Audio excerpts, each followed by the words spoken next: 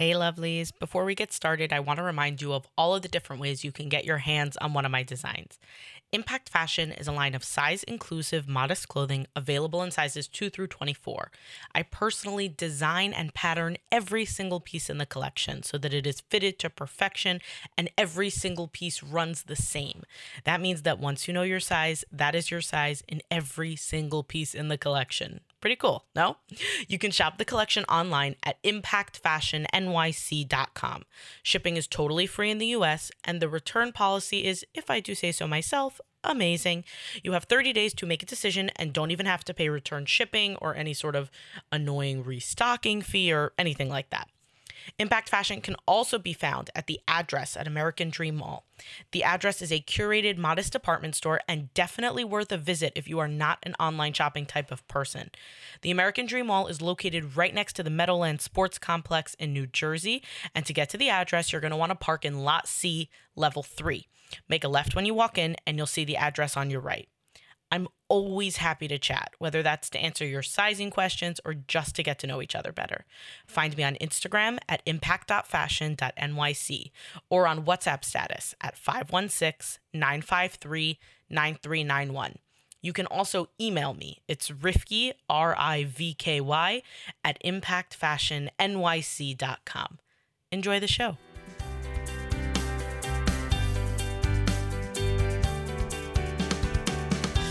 From Impact Fashion, it's Be Impactful, a show about the women making a difference in their own corners of the world.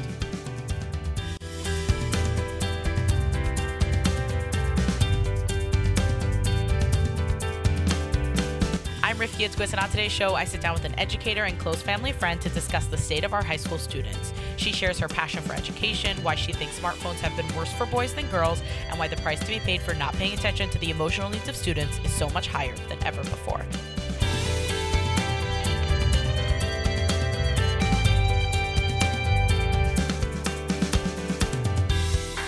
Everyone needs a Robin Schick in their life, a super smart sounding board who is in tune with the world and seems to know exactly what you need to hear at any given moment. Robin is an experienced educator who has decades of experience working in both boys and girls yeshiva education. She's also my adopted aunt, and I am so thrilled to share her with you. You're talking of that to somebody who was born in a different universe, in a different life. So as a little children, I was born in Brooklyn and lived there till I was 5, and then we came to Queens, where it was we lived in a development called Sherwood Village, which is right near Left Rec City. On you see it on the LIE when you're going down there, but the streets weren't paved. When we moved to Queens, my parents thought Queens was just like, whoa, where are we going? So we lived in an apartment. I grew up with 2 brothers and an apartment, 1 bathroom, which I always tell my children about. You know? Yeah, we have too many bathrooms right now. And it was, you know, the word is simple, but I don't mean that, because when I look back about it, I'm turning the big 6'5" in July. So I was a child in the 60s, thank God, not a teenager in the 60s, child in the 60s. The world was going mad too then, but somehow we didn't know it. I went to public school, so I was not raised religious. I went to public school. And wonderful, wonderful, wonderful public school. Shout out to PS14 Queens in Corona, which came to be a very terrible thing to admit in the last 3 years that I went to school in Corona. But okay, loved school, loved teachers, loved the Mets. I didn't grow up in a family with money, so every year my parents took us to one ball game, which was like, whoa. My own children have been to 3,476,000 ball games. So it was went to high school. Then, very good student, have to admit, very good student. Did go to an Ivy League college, which was an education in and of itself, a social education, forget an academic education. And then there's a whole lot of growing up in adulthood. What do you mean by that? The education in and of itself from the Ivy League Okay. school. Where'd you go, by the way? So I went to University of Pennsylvania Okay. in Philadelphia, and I'll tell you what I meant by it. Like, one of the things about growing up where I grew up with, all of my friends lived in apartments, or some who really lived in the deep parts of Corona had these attached houses. And we were all pretty much, like, honestly, being wealthy in those days meant that you had a car. I never had a car as a child. Okay. My parents would walk to the subway. I think it was the G train then, in near Alexander's, if anybody remembers that. Um, and here I went to this place where people are showing me pictures, lovely, lovely people showing me pictures of their houses and their swimming pools. And this one's father is president of IBM, and this one's father. It was, I don't know, maybe call me naive at that time, and call me like just unaware, which kind of gets me into the whole thing of the difference. Like, clearly the difference is the internet. Clearly, we didn't look things up. We didn't know how everybody I knew honestly lived the same life that I lived, you know. And there is a tremendous beauty to that. Obviously, there's tremendous, maybe, not so many advantages to that. But when I went to that school, it was wow. Right. Like I mean, listen, I know you as someone who's super smart. Like you are among the smartest people that I know. And it doesn't surprise me that you're at this. I think I even knew that somewhere in the back of my head that you went to this Ivy League school and everything. But like you got there, I don't want to say like, I'm not going to say that other people in your class maybe had some pull, but let's just say that you didn't. And so Right. you really are in a totally different universe. It's like a different sphere of everything. It it really, really, really is. And there were so many different things, like, in an unusual way. That's where I became religious. Not, a lot of times parents are rightfully afraid to send their children away to schools because of, the world we live in today is quite different. But that's where I definitely, somehow, you know, God allowed this to be, to connect me with religious people. And that's how I first started to investigate and become attracted to religion. Was it like a rabbi on campus type situation? So yeah, so I should step back a minute. Like, we were like, I think anybody who is my age that maybe had parents who grew up in Brooklyn, and we were so Jewish, Jewish, Jewish, Jewish, Jewish, Jewish. This was not like we didn't even know we're completely and totally Jewish in every aspect of our lives. Um, but when I got there, I decided for some reason to investigate the Hillel, and it's interesting, God guides you, because I could just as easily have not, because I did make a lot of different friends, and I had some lovely, lovely, not Jewish friends, not religious Jewish friends, the whole thing, but I was very attracted to it. And yes, there was a rabbi there who was is very interesting. He was a conservative rabbi who was the head of the Hillel at that point. We're talking here from 76 to 80, 1980, Right. 1980. And I would learn with him and learn classes. And it was very funny because so many of my friends there ended up going to rabbinical school at the conservative seminary. And one day he looked at me and said, I just have to share something with you. You need to be Orthodox. and, and it was like, you're relating the things you're talking to me about are things that are definitely, you will find more. And I have to tell you, I was so appreciative of that, because I think people nowadays are, in general, whatever, very much, my way is the highway. That's Hmm. it, or the highway. So yeah, so that was it was a wonderful experience. That's actually very big of him to say, like, maybe this is not the right Right, club for you. right. So actually, I think people used to get along better in those days, honestly. I mean, They of probably course, did. I mean they did, although, like, we did fight wars then too. Yeah, it's all so complicated, but I think that they dealt. Yeah, yeah. Listen, we live probably now in the most polarized Like you can't say anything anymore. It's hard for me to learn. Like I'm like Robin, shut up. Don't say anything. Don't say anything. Don't say anything. Just don't say anything. Yeah, stop talking, stop talking, stop talking, stop talking, Right, stop talking. right, right, Yeah, right, right, yeah, right, right, right, exactly. So right. when you were at Penn, was that when you like knew that you were going to go the kind of school counseling, school Okay. psychology type Yes, route? yes, Or like yes. talk to me about that, because that's Okay. how I feel like we should give people background. You have known me since before I'm born. Yes, exactly. Yes, You have yes, known, yes. yeah, like literally since before I'm born. Literally. Um, our families are probably as close as it is possible to be without actually being blood related. Um, Exactly. like that is the level of closeness that we are talking. And I always knew you as like, again, because there's like, oh, I don't know, maybe like a generation between us, that like I always knew you as a school counselor. And it Right. was actually really fun. Like when you were, like the whole time when you were at Manhattan, a good chunk of that time was when like my friends were, Right. there. And I gotta say, when I like met people at camp, and it was like, wait, you know Mrs. Schick? And I was like, no, Mrs. Schick. Mrs. Schick is like my aunt. Like this is, it Yeah. was like it was my ultimate cool ticket. So I'd love Right. to know like Okay. what made you decide to go in that kind of Uh, route? okay. So it's kind of fascinating. So when I went to Penn, one of the reasons I picked Penn was that okay, I just loved school. I was the student of the year every single year. I mean, I just thrived. I loved it. I had wonderful teachers, really, really amazing teachers, you know. I mean, I could tell you some of the projects we did in elementary school, which were just mind-boggling. But okay, so I knew I always wanted to do that, and it fit my personality.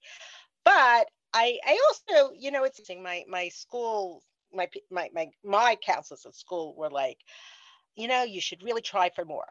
Isn't that funny? You should really try for more. You should really try for more. So Penn has a school of education where they had an undergraduate degree, which is very unusual because a lot of the other Ivies and other private schools did not have that. You have to realize in those days in '76, like you couldn't get a job in the Board of Education, could not get it. There were no jobs. They were cutting back. So it's almost like you're going into a career where you will not be employed. So, okay. But one of the nice parts I think about my parents were one of the many nice parts about my parents was that they said, if that's what you want to do, you're going to do it. Just do it. So Penn was a perfect combination because I was able to both major in English and education. So I was able to just figure out, you know, the different routes. You know, all my other friends went to law school from Penn or medical school. That I did not do. But I was able to student teach. I student taught in an elementary school in West Philadelphia. Born and West raised. Philadelphia. Oh yeah, yeah. Right. That was such an amazing experience. It really was, and it was really something I wanted to do. So when I when I graduated with my degrees, and I could not get a job, which was the truth, I went to graduate school and I went to Teachers College at Columbia, which was also my dream. And I got my degree in curriculum teaching and reading and special ed.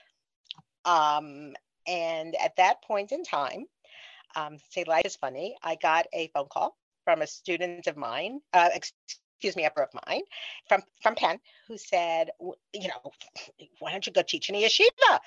So I said, you know, I actually probably should. I would totally do that. So I was able to get a job at Hafter in Long Island, where I was working in the elementary school. And shout out to Hafter and my principal, I'm allowed to, Rabbi Besser from Hafter, who was the amazing, amazing. And I was there for a number of years and loved it, loved it, loved it, loved it. The funny part is one of my students in elementary school in Hafter was a colleague of mine at DRS where I was. Wow. And he was like, okay, boys, he's a rabbi. He Right. teaches, and he's like, okay, boys, which one of the people in this building was my teacher? And it was, Wow. so that was really, really wonderful. So then what ended up happening was, in 1987, I gave birth to my first child. And my parallel dream was to stay home with my kids. Okay, stay home with my kids. And I really, which is interesting because it was often done in those days. It really was often done. And I don't know if we were stupid or what we were, but like we didn't think as much about. But I need to put food on the table. I don't know, some that we did. And again, I don't know that that's the right way. But I know that that was the way that I did with a lot of my friends. And we did that for many years. I did part-time work in that. I did part-time tutoring. I did some remediation and counseling in Beis Yaakov of Queens. I don't know if a lot of people did that for 1 year. I went back to half to very part-time for a while, and everything was going great. Then my youngest, my fourth, was starting school full time, and the phone rings, and I get a call from Rebbitzin Ruthie Asaf, who is a principal of Manhattan High School for Girls. This is 1999 at this point. And she says to me, hi, I got your name from a few different people. We're looking to create a course for seniors in Introduction to Special Education. Would you like to teach that? And we laughed later on in many years. I literally, the words out of my mouth was, I don't teach high school. I only teach elementary school. Literally. And she was like, why don't you come in? Come to the city, we'll talk, we'll sit. Okay. And as we say, the rest is history. And I walked into that building, and like I really loved it because I created the course, which was very, very, very special. And I created the course, and it was dynamite. It was amazing. And then all of a sudden I'm like, oh my God, I love that. And I was there for 12 years. I ended up becoming it went from 1 day to 2 days to 3 days to 4 days. And when I left, I was director of student affairs. So that's why all your girls knew me. Right. and, and they were loved them. I mean, that group of girls was totally on the cusp of, I'll call it modernity, because when I left there in 1999, we No, you didn't leave in 99. You started in 99. I'm sorry. When I left there right, thank you. When I left there it was 2011. I left there 2012. Okay. 2012. What? Yeah. Um, and I was just we the computers we used for doing pretty pictures, and it wasn't I 99%. I think like the last 2 years people were suggesting that we converse with some parents using the computers, and most are like, what? Pick up the phone, we'll talk to them. So I think that then when I switched to boys, Mm-hmm. teenage boys at DRS, then already it had taken off. Definitely, the cell phones were not part of the girls' life, although because they traveled, they definitely did have cell phones. Right. Those cell phones were not taken out because the rabbits in the soft would have been like, you cannot use them. You cannot. There was a payphone in the lobby of the school. Remember Oh, that's payphone? adorable. There was a payphone. And if you needed, you could ask the secretary if you could call, but you could use the payphone. And then I switched to DRS, which was where my sons had gone to school for high school. It's a Halp school. And then in those years, from to 2012 to 2022, 20, we're like, oh my God, that's when everything exploded for the negative, for the real negative, and that's when kids got it, it's a difference. So the funniest part was when I was in DRS for a few years, and a boy said to me, so what did you do before this? And I said I was at Manhattan High School for Girls. She goes, you can't do girls. What do you mean girls? You're a boy person. So that's when I knew I had made it. That's how you know you're doing a good job. So just to give some context, so I am just a little bit younger than your youngest. I Right, graduated high school in 2013. So that's why, right, first of all my friends know you, because you right, were, right. all my friends who went to Manhattan, you were their director of student affairs. And this track that you're talking about with like the introduction of the cell phone, I never thought about it that way, because like I had a phone in high school. In ninth grade, I actually had my older sister's number because she was in seminary when I was in ninth grade. So I took her phone, and it was like one of those things with the push up keyboard that you had to use two Uh-huh, fingers to type and uh-huh. all of that. It was the height of cool, let me tell you. And I had it because I traveled, because I was going from Queens to Far Rockaway, and then I always had Right, some form right. of a phone through high school. But like the explosion of the smartphone was really only like, it started a little bit when I was a senior in Mhm. 2013, but it Right, it wasn't really it wasn't really a thing. And then of right. course in the last 10 years, I mean, you can't go. People are like giving their 8-year-old smartphones, which is Yes, bonkers in my opinion. But I'm yes. I'm curious, what is the, you have this vast experience with girls, and then, this decade of experience with boys. What's the difference between them? What's like talk to me about Okay, how teenage girls and boys like approach life differently, and do you think it's because okay, we're boys and girls are just different, or because we treat them differently? okay, okay. So first, funny, two funny experiences. There was not a day in Manhattan where there wasn't, I used to keep my door open. Occasionally it would be knocked, and somebody would even knock on it when it was open. They were very respectful, these girls. And they would come out and they would be like, oh no, oh no. And the tears. I went through 5 or 6 boxes of tissues a week at least. She's not sitting next to me. I got a 98 on the test. I left my book home. What am I? Okay. Okay. First month in DRS, there's a big bridge that connects two sides of the building there. I'm walking down the hall, and one boy is throwing another boy into the wall. The other boy throws him into the opposite wall, and then they walk on the floor, and they were on the floor fighting with each other.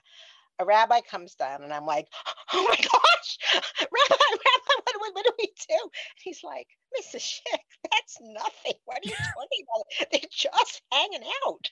And the boys start laughing at me. Okay, so that's just a broad difference. Tissues are not used unless they have a cold. Okay. So I think one of, it's not academic, but it really affects it, is the emotional constituency of these. The differences are really unbelievable.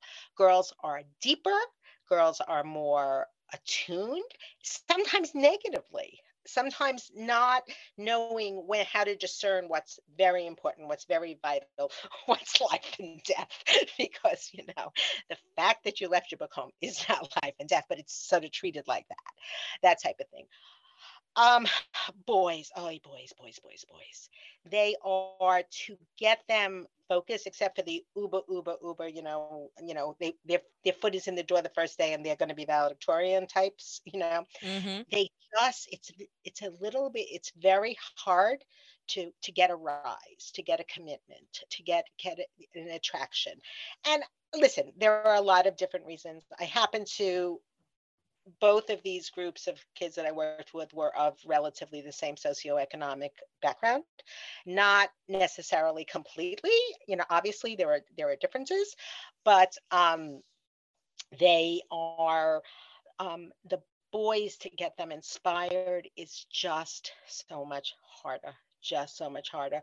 Whereas, which is why I think that the damage that cell phones have done to them is maybe a little bit greater, because girls are still much more social animals. Boys are more than happy to be left in the corner, and sneaking their phone with them, especially if they're not so successful and they're not on the sports teams and they're not here, there, or there. I think that is something to get them. And I loved what I did, because I was good at getting them sometimes to cry.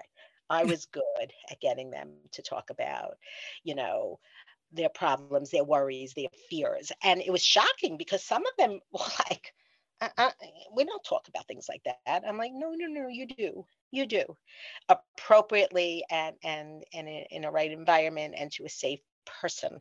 But of course you talk about things like that. So it's like, with the girls, I'm like, could you shut up? It's like, Enough already. Right. Right. Do you think that the differences that you saw were because girls are kind of just inherently more prone to that deepness, you called it, or because we expect more from girls? Like, do you think that Okay. girls are just Right. under more pressure? Oh my gosh. Oh, okay. This was a phrase this is my phrase. I should copyright it. Okay. This is what we are with girls. Girls are not enough of anything. Okay.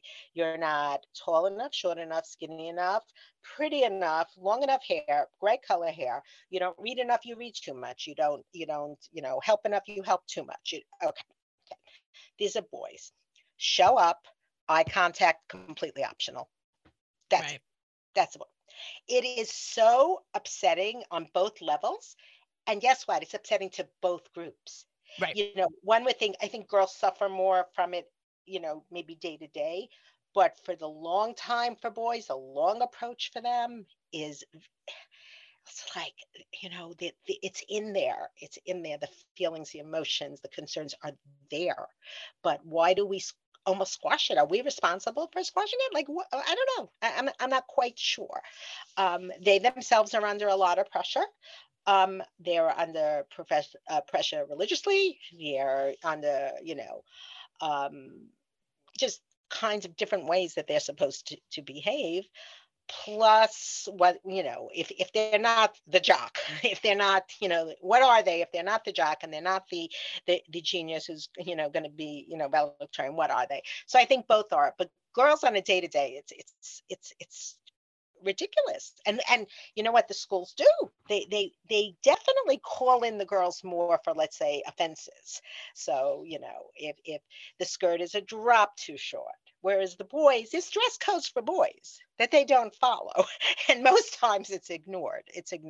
Whereas for girls, it's a very, very, big Well, that's also, I situation. think that, like, the example of dress code, that's also because we have made the grave mistake of tying dress code to tznius, to modesty.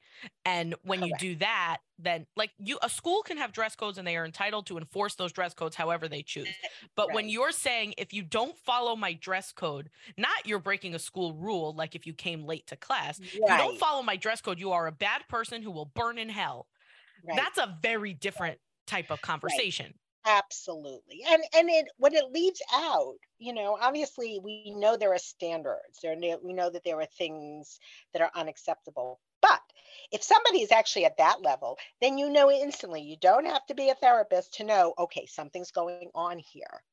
Right. And you draw that person to you in love, which I do have to give Manhattan credit for, because they really did do that. They really did. They may have gotten like, you can't do this here, but they definitely drew them. And I think that the boys aren't drawn enough with love. They're not. They're like, oh, Right. like, it's funny. The rabbi was right. They were fighting on the thing. Ignore them. But in certain ways, maybe they're ignored too much. I don't know. Maybe What some of can the we do to make it safer for our boys and our teenage boys to show that emotion and to share the things that they're going through in, like you said, in an appropriate way with a safe person? How do we make it easier for them to share what's going on in their head? So I think that they need a lot more people, adults in the school whose roles is to do that. Who I love when I read about schools where you'll have a grade advisor, but in each grade you'll have 10 boys that are responsible for one person to try to get close to and to talk to. And those people have to be picked just as much as you'd want a math teacher who is like really a stellar math person. You need somebody there who is open and able and can really relate to the boys. You have to be so non-judgmental. And it's hard. It's not easy to be non-judgmental. When you think about it, like those of us, including me, who think I'm non-judgmental, everybody's judgmental. But when a human being, Jewish, not Jewish, it doesn't matter. When a human being is sitting in front of you, you need to just, like, take a deep breath. Because what do we want them to be? God made us all different. And I think that's something that we forget about. All of us are different. I'm not you. You're not me. Your mother and your aunt are my best friends on the face of planet Earth. And we're different. Right. Okay. And so it's wonderful. I'm blessed with friends like this who know, and that's wonderful. But the same is with kids. And you know what? I will suggest that the same is with little kids also. You know, um, and it doesn't mean, see, I think the fear is like maybe from older time administrators, the fear is and you're giving up control. You're Right. totally, and I get that, but you know, so let's say you did give up control in something. Okay, made a mistake. Let's revisit this. It's a and because the price to be paid now, oh my God. Like, I mean, I did have boys come to me and tell me you need to talk to him because what he's I don't even know what the deep internet is or if that's what it's called. It's like there's like these levels of disastrous. There's the price to pay now. The price to pay when I was in school would be that the boys in my class went to the gym and hang on the swinging bars. That was it. That's not the case anymore, even in communities that you may think shouldn't be the case. But Right. Right. Like everyone thinks that, like, okay, if you're in a religious community, then you're immune to this, which is could not be farther um, from the and they truth. suffer also from things at home, from problems, just like everybody. Listen, God, why are you doing this? Why are you giving us all so many problems? Like, could you just stop? You know, but that's just the way it is. And I think, listen, I think we've come, far. I think it's wonderful that we talk about these things and there are organizations out there. But it doesn't have to get to a crisis if the child, boy or girl, knows when he enters the building, this is my person. This I can talk to. This is not. I know someone to, uh, so Right. it's To have that address of, okay, I have this problem. They can, maybe they can't solve it, maybe, but they can help me address it and work right. through it and things like that. You mentioned how they, like, very off the side, which I wrote down because I thought that it was so interesting, that you think that cell phones, and I'm assuming that you're using cell phones as a um like that you're switching between cell phones and social media, because Yes, yes, yes, I feel like yes, I have to translate yes, Robin for everyone else. That she means yes, social media people. You think yes, that it has possibly has been more damaging for boys than for girls, and that surprised me, because I think that when we talk a lot about the dangers of social media, we're talking about the comparison game, and we're talking about, like, the distortion that happens if you're only seeing filtered faces and things like that. And to yes, me, those kinds of maybe it's just because I'm a girl and because I deal mostly with girls that that's where my right, head goes, but it seems like those kinds of main issues would affect more girls than boys. right, right. So I think they do. I think what I meant about the boys, um, they're more likely, I think, in the most part, to be risky. They're just more likely, which is why I cringe every year multiple times when they came to show me their driver's license, and I'm like, oh no, because they do. Honestly, there's not many a year there wasn't a crash. Thank God nobody, because okay, so because they're risky with a lot of things, and if they feel, I think it's kind of funny. Girls wanna do better, do better, do better, do better. Boys give up more easily. Boys like, no, I'm just gonna. There was a place in the library of the school in DRS where you could totally hide. I love these things. I totally hide. Except I knew that place. And you just would have kids who would just go there and just, either put on some of them weren't even on the internet, by the way. Some of them were listening to music, these big headphones. And I'm like, do you think you maybe should go to your chemistry class? Nope. Okay, I was like, okay, I should know how to ask a question. That was wrong because I just said, should he go? He said, no. That's an answer, right?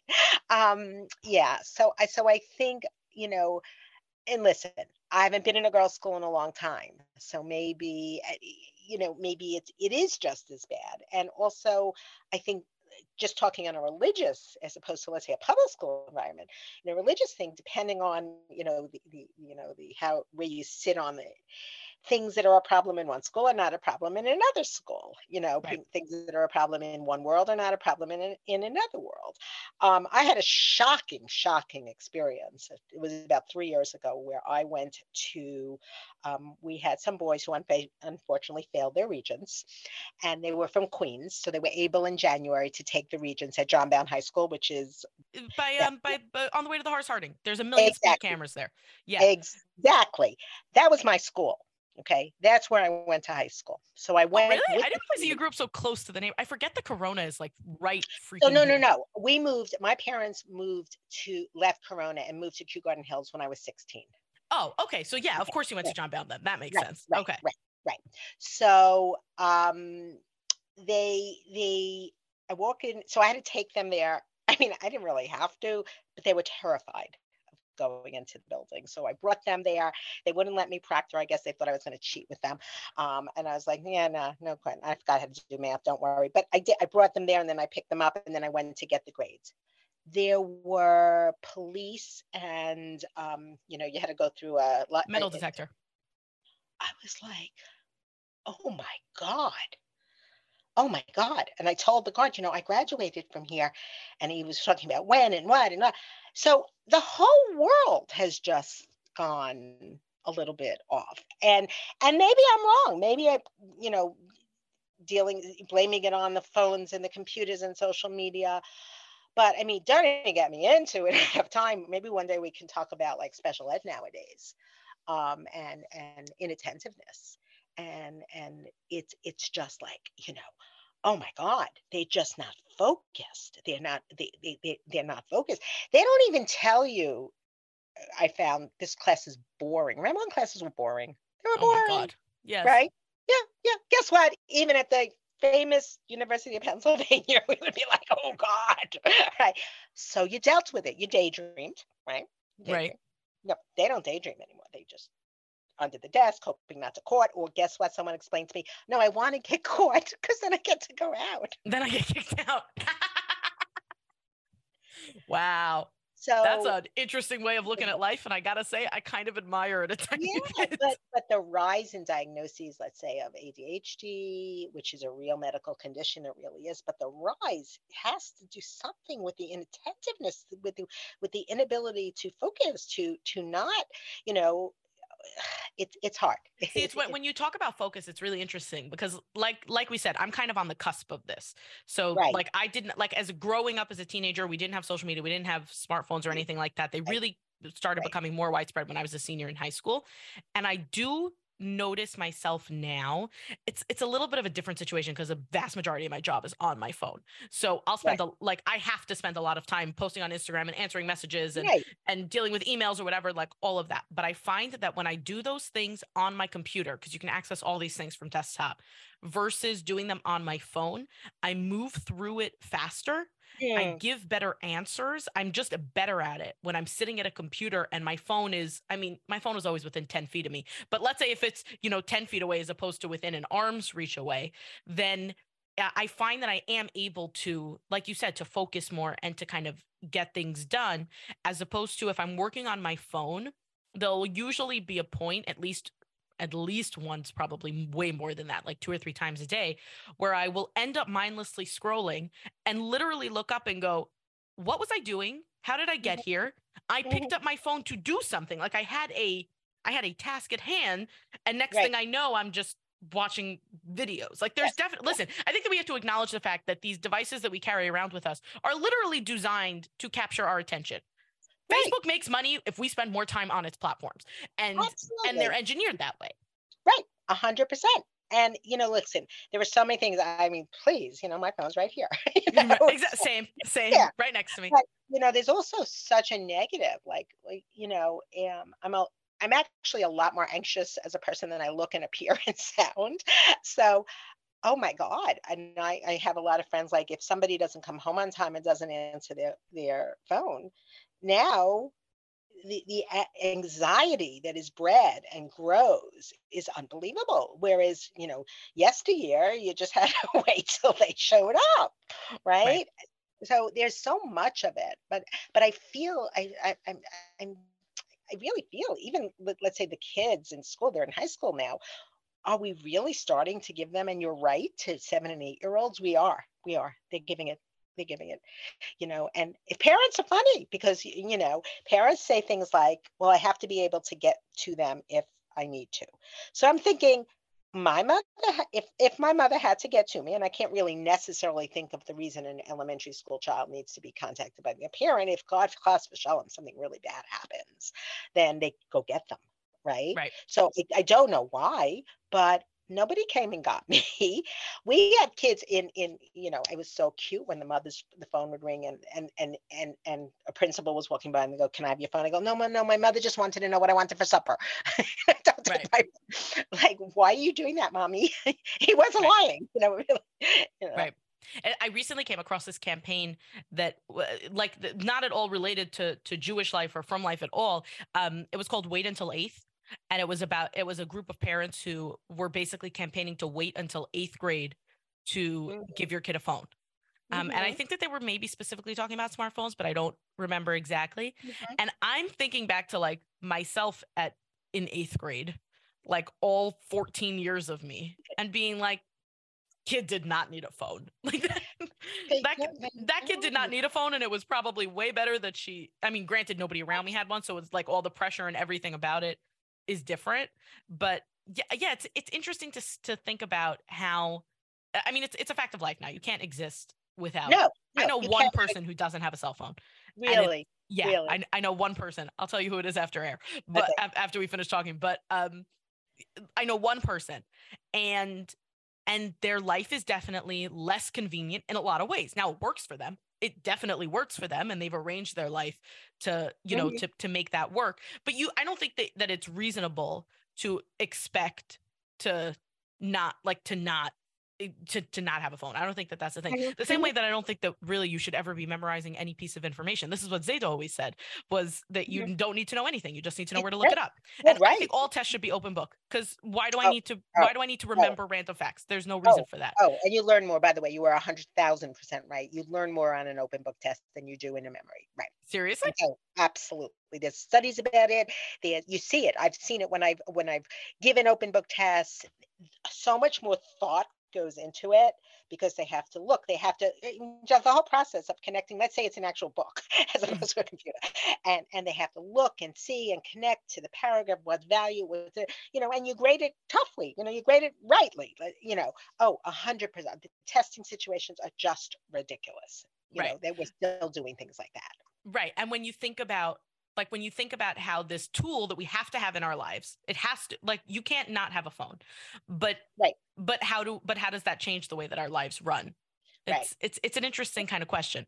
Right. But again, getting back, I think the whole basis is to start anything you're doing correctly with emotion to the person in front of you.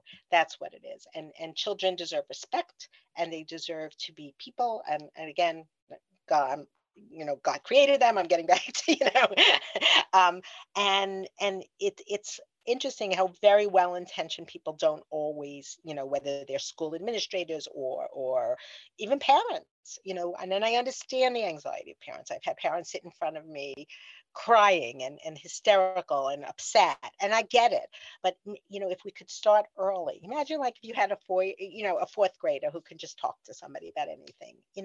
I think that person is going to be, grow up thinking, well, this is good. If I have an issue, I go to this person. If I have an issue, if I'm just confused about something, doesn't even have to be, excited or, something disastrous. It's just it's an everyday life.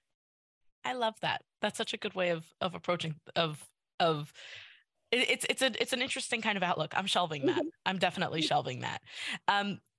I usually at this point I ask, like, if somebody wants to learn more about you or get in touch with you or anything like that. mhm. You're not a social media person. So Oh my God, my kids are so funny. I know, they're so angry. My kids, my daughters, they're like, "You stop telling us to show you something on Facebook because you just get Facebook." I'm like, I am not getting I this. refuse.